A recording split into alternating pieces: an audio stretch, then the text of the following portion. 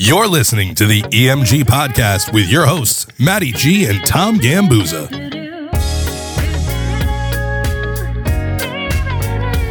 All right. Welcome to the EMG Podcast. Tommy, how you doing? I'm doing great, Matty. How are you? I'm doing well, thanks. It's a beautiful fall Tuesday. Makes me happy. One of those things. I love this time of year. I also have some coffee in my hand. You know what else makes me happy? We have one of the best bartenders I've ever come across. We have a special guest. We have a guest. My friend Eric, we ran into him. God, man, how long ago? Say hello first and foremost. Oh, how you do, guys? Thanks for having me. Thanks for coming on, man. Wearing a tie too, right? He's showing us up. No, now there was an episode a couple weeks ago. Blazer day. We were in blazers and we felt all good about ourselves, and you totally just destroyed us. We're gonna have to step our game up, Matty. Certainly not my intention. Not now I've known Eric. It's got to be close to 10 years now. It's a decade. Yeah. I first met Eric when I came in to take over an entertainment account at a bar in Morristown, where Eric was in charge of basically building their bar from the ground up again. It was a glorified service bar that got turned into their night spot / waiting room for the restaurant. And you went from, a 2 beer tap system to creating, in my opinion, the best craft cocktail menu in northern New Jersey. Well, thanks. Got pretty lucky at the time when we were training and being the service bar to 2 really high-end upscale restaurants. Mm-hmm. Little by little, we were able to develop our own name as a destination cocktail lounge. And, you being a big part of it, putting the right pieces together. And the cocktail menu, trial and error. You see what works, see what doesn't, you build off of that. One of my favorite parts is that you would do things seasonally. You would use, different herbs or different ingredients, different mixers, if you will, to make the cocktails. I felt like around the holidays, things got a little bit warmer and a little bit sweeter. Around the summertime, you tended to be a little bit more crisp and refreshing. I like that you didn't find your niche and stay in there. You definitely grew with. Well, again, it was a lot of those. It takes a little time to get the right feedback, and the seasons, they kind of come across you pretty quickly. Mm-hmm. You see what works, see what doesn't, and you install those to the masses. Well, I'm sure the patrons appreciate that too, right? Because you could see that the diversity. I know for me. I've never been behind the bar. I've never been a bartender myself, but I can see that being a place where I like to frequent, even though it's the same place. Having something changed up and just having something new to experience and look forward to is pretty cool. Yeah, a change in season, a change in drink. You then bounced to another place that I was working. Again, you ran a very tight ship behind that bar. When I remember first going in there, they had a very static menu, and by the time you were in there for a little while, again, it was more fluid. You were changing things around, using ingredients, and you even tried my favorite taste test of Eric's was when he got the alcoholic ice cream in and was creating those cocktails. Yeah, there's a flavor. That sounds delicious.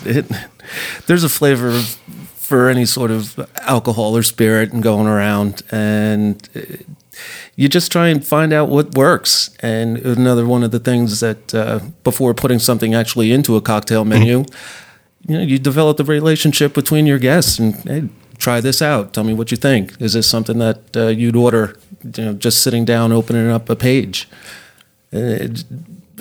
Not everything works. See, I like what he said there, and I want to put a pin in this in particular, and definitely come back to this. You had mentioned developing that relationship with the person. A lot of people don't realize that different people have different flavor palettes. Just because a Jack and Coke works for guy 1 through 5 doesn't mean guy 6 is going to like it, and that's kind of what I think we're going to touch on today. We're going to discuss some things from behind the bar. During your wedding, your after party, your cocktail hour, the whole day that you might not know. I see a lot of signature cocktails out there, and some of them, for lack of a better phrase, they feel forced. They feel like maybe the bride or groom said, I don't care, put up whatever. And these are definitely a couple of things that we're going to touch on here that could very well maybe because they don't know any different in what the creativity behind it might entail, or like the options of what they can do, right? I particularly like the aspect, and I'm excited to see where the conversation takes us in terms of the creativity and the like the personalization aspect of it, because a lot of times being on the entertainment side, when we have to talk to all of our clients to some variation, we have to answer the questions like, okay, well, how are you going to make this mine? Is it the playlist? Is it the services that I incorporate? Is it the logistics or itinerary and order of events? I think coming up with especially on the signature cocktail side, I should say, there a lot of the same elements can come into play when you can pick something or design something that speaks to your personality. Well, you want to try and get as much feedback from your guest as you can. Find out what they're interested in offering, what they like. Mm-hmm. Find out a little bit more about what actual spirit they're looking for, if they're vodka drinkers, if they're tequila drinkers, if they're looking for something on the tart side or savory side, mm-hmm. and get that feedback from them before you start introducing all different sort of exotic cocktails. Yeah, okay, gotcha. Start off basic. Without stepping too far outside the box, yeah. Find out from them what they're interested in providing, and then build off of that. No, I wouldn't necessarily say this is, to those listening wanting to do something like this, I wouldn't say you have to send out a questionnaire or something like that to your family. You probably know. Chances are what your crew is doing. Yeah, it's like, oh, we're beer drinkers, or we're, I'm like, for me, I think, which, Matty, you could probably argue my point here. I think, on the basic side. I enjoy, my go-to drink is a vodka club, right? With the orange slice. They call it Matty Club with the that's the go-to. Yeah. But see, that's something you were talking about. When you go to 90% of bars, unless it's a craft bar, and Eric, please tell me if I'm wrong here, but when you go to most of your bars, you're going to get offered that lemon or lime. So having it with the orange wedge, that is the Tommy. And I throw people for a curveball all the time because they ask me that same, do you want a lemon or a lime? I'm like, actually, neither. I want to take the orange. So you love the Blue Moon movement because all bars have sliced orange now. Yeah. So I mean, I could see. So let's talk a little bit about that and the creativity behind it. Yeah, Eric. What Tommy took a classic drink but put his kind of spin on it. What kind of things would you recommend for a situation like that? If you liked a classic cocktail, but we've talked in the past about picking a scent for the day so it reminds you. Maybe taking a classic cocktail and tweaking it for your day. Where would you start with something like that? Well, I guess I'd actually go back to what you had initially mentioned was the Jack Daniels and Coke. Okay, Jack and Coke, and if every bar, every wedding venue, every so on is definitely going to have Jack Daniels. But maybe instead of Coke, you use a ginger beer. Okay. With a fresh squeeze of nice. lime. Yeah, all right. I mean, it's really just a very simplified Kentucky Mule. Okay. Okay. It's just a basic mixed drink that anybody be able to put together, and it's not something that everybody would just generally call for at a bar. It's going to give you a different twist on a Jack Daniels mixed drink. So taking those classics but riffing on them, maybe changing the garnish or changing the mixer, keeping your base liquor the same if that's your liquor? There's really no more rules as far as what you're going to ask for being put into your glass. Sure. And if your little twist on it is going to be an orange wedge or the ginger beer instead of a ginger ale, mm-hmm. and it's available. It's all there. Now, kind of going off of that too, especially for a signature cocktail, I find that, a lot of guests are willing to at least try one.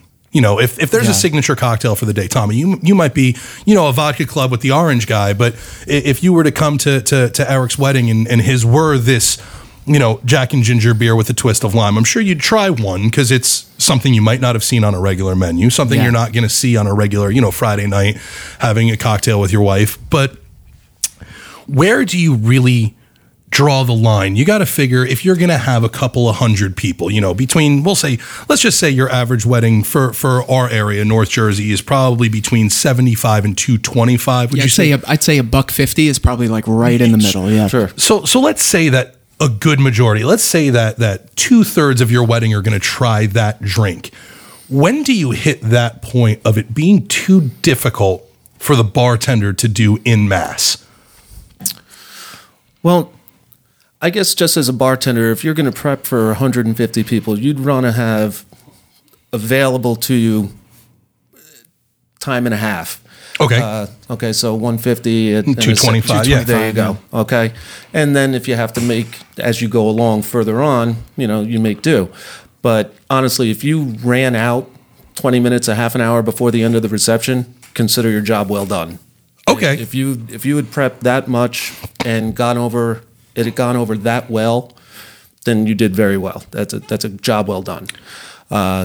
How involved, how intricate should your cocktail be? How many ingredients are we looking for when you hit that annoying factor for a service bartender? That's a valid question. Yeah, well, if you have 9 ingredients that go into one glass, that's got to be hard to do 150 people. I would have to say, in that 4 to 5.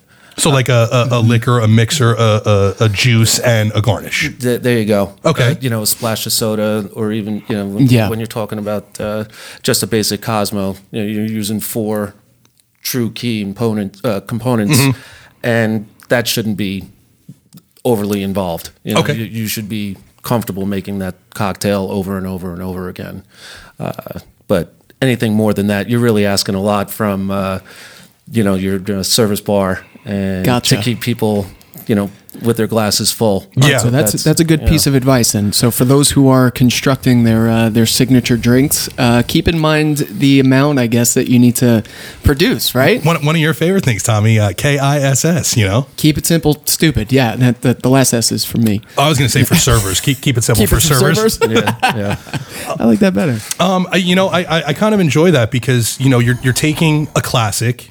You're making it your own, by the way, probably going to try the Jack Daniel's ginger beer lime later on. That sounds very tasty. It sounds like something even I could make. That was just a natural, man, I'm good, Tommy. I am good. That's a natural segue.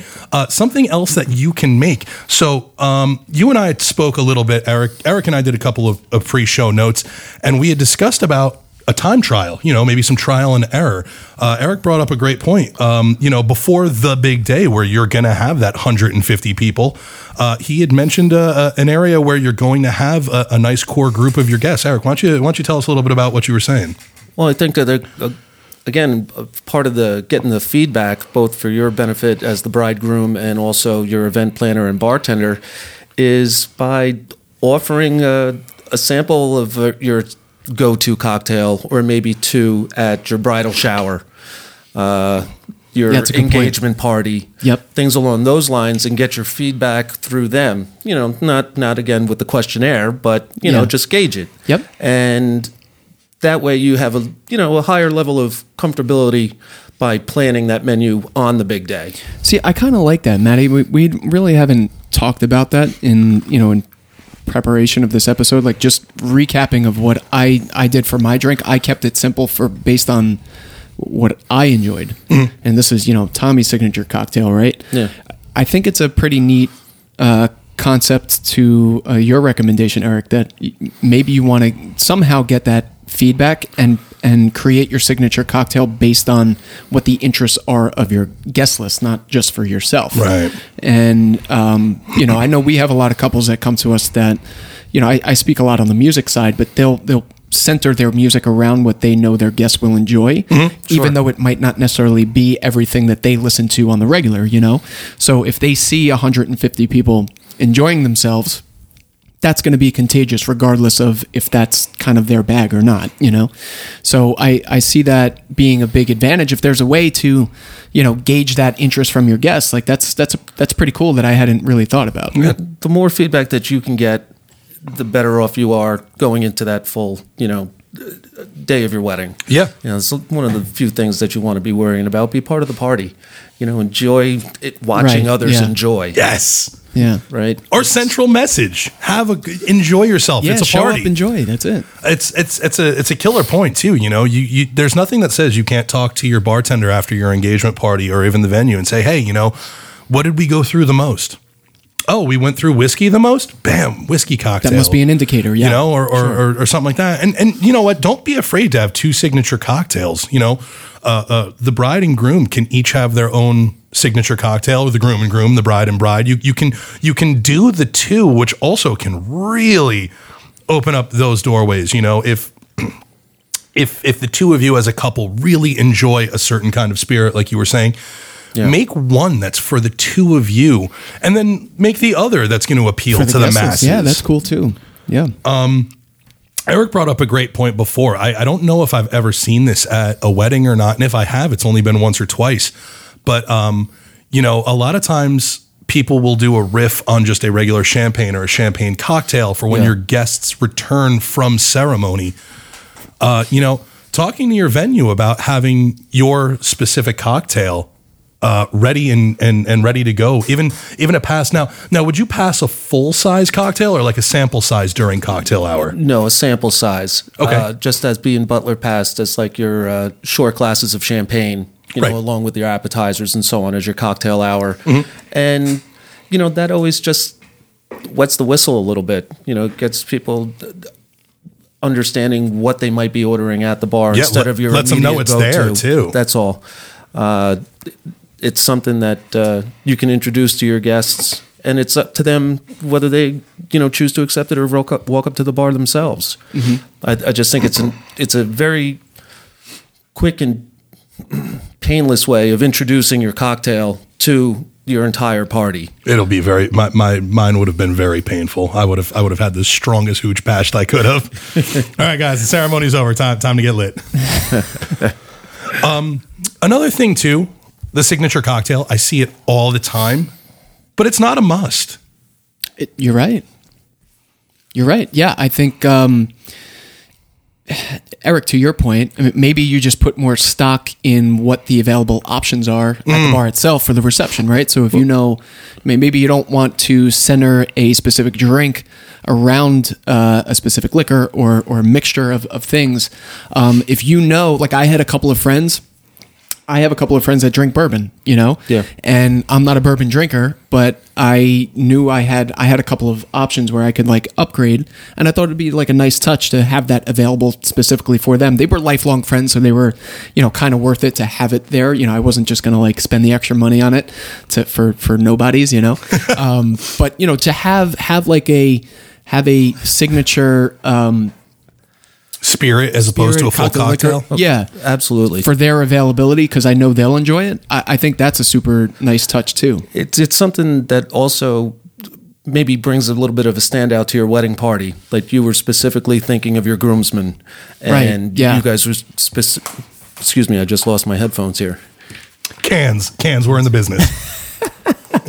Can you hear us? Testing 1, 2. I'm back. All right. I get so excited when I talk about spirits and bourbons, groomsmen. That happens. Yeah. Okay. But it's something that is a little bit of a give back to your groomsmen, people that are part of your wedding party, that if you carried a specific bourbon that you all enjoyed, or even, again, with the bridal party, and you held a bottle or two behind the bar. The bartenders would be more than happy to. That's something I had put in my notes too. I've been to venues where they don't carry X, but if the groom really only drinks bottle X, they'll keep it behind the bar for the groom, or maybe for the groom and the best man. So that's I definitely find it hard to believe that somebody wouldn't. Yeah, right. That'd be a tough. I've seen a lot of guests even do like I've had clients that are big wine collectors, and they bring their own stash, so to say, to their specific table. Yeah, sure. I had one groom whose boss was a huge wine collector, and he was supplying it for the whole, like his personal collection. He was supplying it to terrific. the whole, like one bottle per table. And I forget exactly what it was, but even something like that is really awesome. That's a hell of a nice day of. Yeah. Well, that being said, I think we've touched on a couple of things here. Just a couple of little quick notes that we have. With the special bottle for the bride and groom or the newlyweds, making sure that you have something that speaks to a majority of your guests. Mm-hmm. Absolutely. Being able to go through trial and error. Also, a quick heads up, keep in mind, find out from your venue. Most venues don't allow shots. So if your thing is a shot, talk to your wedding planner, talk to your venue manager, talk to your bridal coordinator, talk to whoever it is you need to talk to and say, hey, shots are kind of important to our crew. Is this something that we can do? Make sure you try it out, trial and error. Like you had said, that was great. That was something I never thought of, having a signature cocktail or two, or even three. Well, we've made that suggestion before on the entertainment side too. If there's a vendor or even, photography or music or something, try them out at your engagement party. Try them out at the, absolutely. Get that, it's a good test run. Definitely. Yeah. Don't be afraid to get that feedback. So, talk to your bartenders. As always, you can look things up online, but if you have a place or if you're fortunate enough to have an Eric, and your special day's coming up, go talk to him. I used to say this all the time. I'd take my wife out or whomever, and I'd go to Eric's bar and I'd say, hey man, today I feel like gin and I like sour. And he'd say, all right, here we go. Talk to somebody more in the know than you. Just because, you've been drinking beer or vodka since your 21st birthday doesn't necessarily mean you know everything you like. So that's a good jumping off point, Matty, because I think if it's okay with you, I'd like to transition and kind of like do an on-the-spot thing.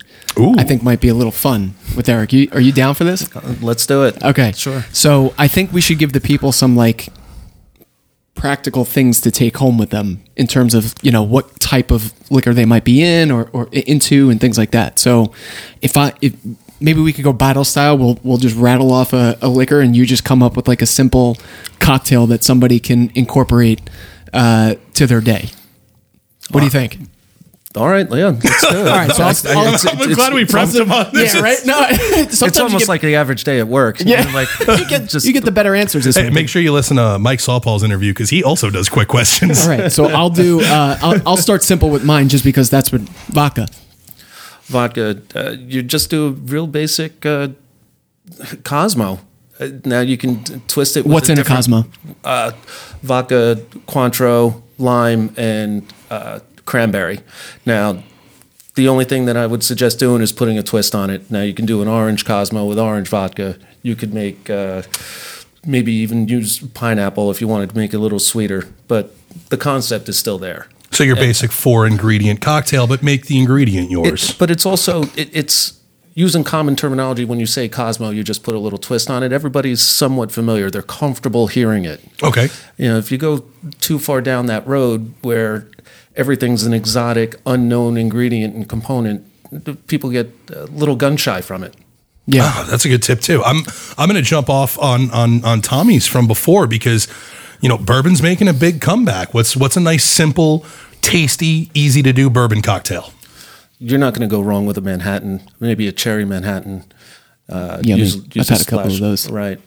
Honestly, if you're just using a little flavored bitters, you can definitely get away with a lot. Now, flavored bitters, that was something that bartenders used to have to make, but those are readily available these days, right? You can basically go into Whole Foods and get flavored bitters. You can find them anywhere. So again, something you could try at home, trial and error before you. It's just a real simple, additive, a substitution of a basic ingredient that really transforms the flavor of the drink.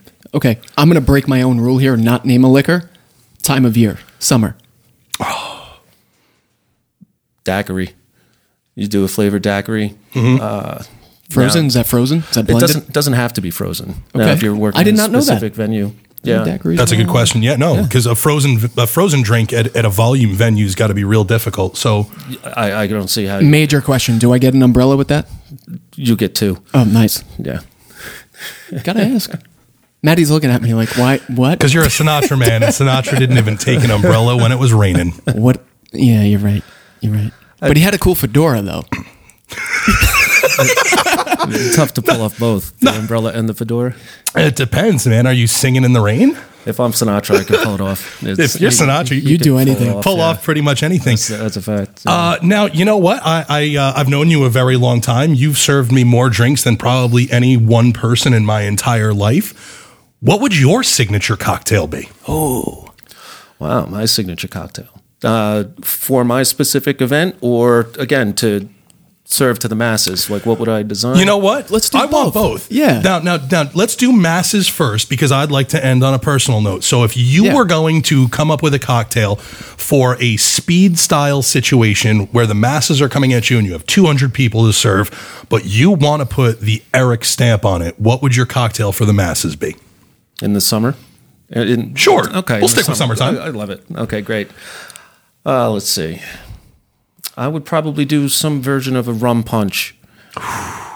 You know, the obvious ingredients, but I would, you know what? I would use a dark rum. I would use a Myers dark rum punch. Yeah. See, I'm not a spiced rum guy, but I love a dark rum. Yeah. You get that real caramel, that smoke. I think that's something that, you know, not everybody's seeing passed around at a party or even think of ordering at a bar. But rum punch to me has that connotation of a slightly older cocktail. You don't, like you said, you don't hear that much anymore. Yeah, and I think that it'd go over very, very well. You know, it'd sell.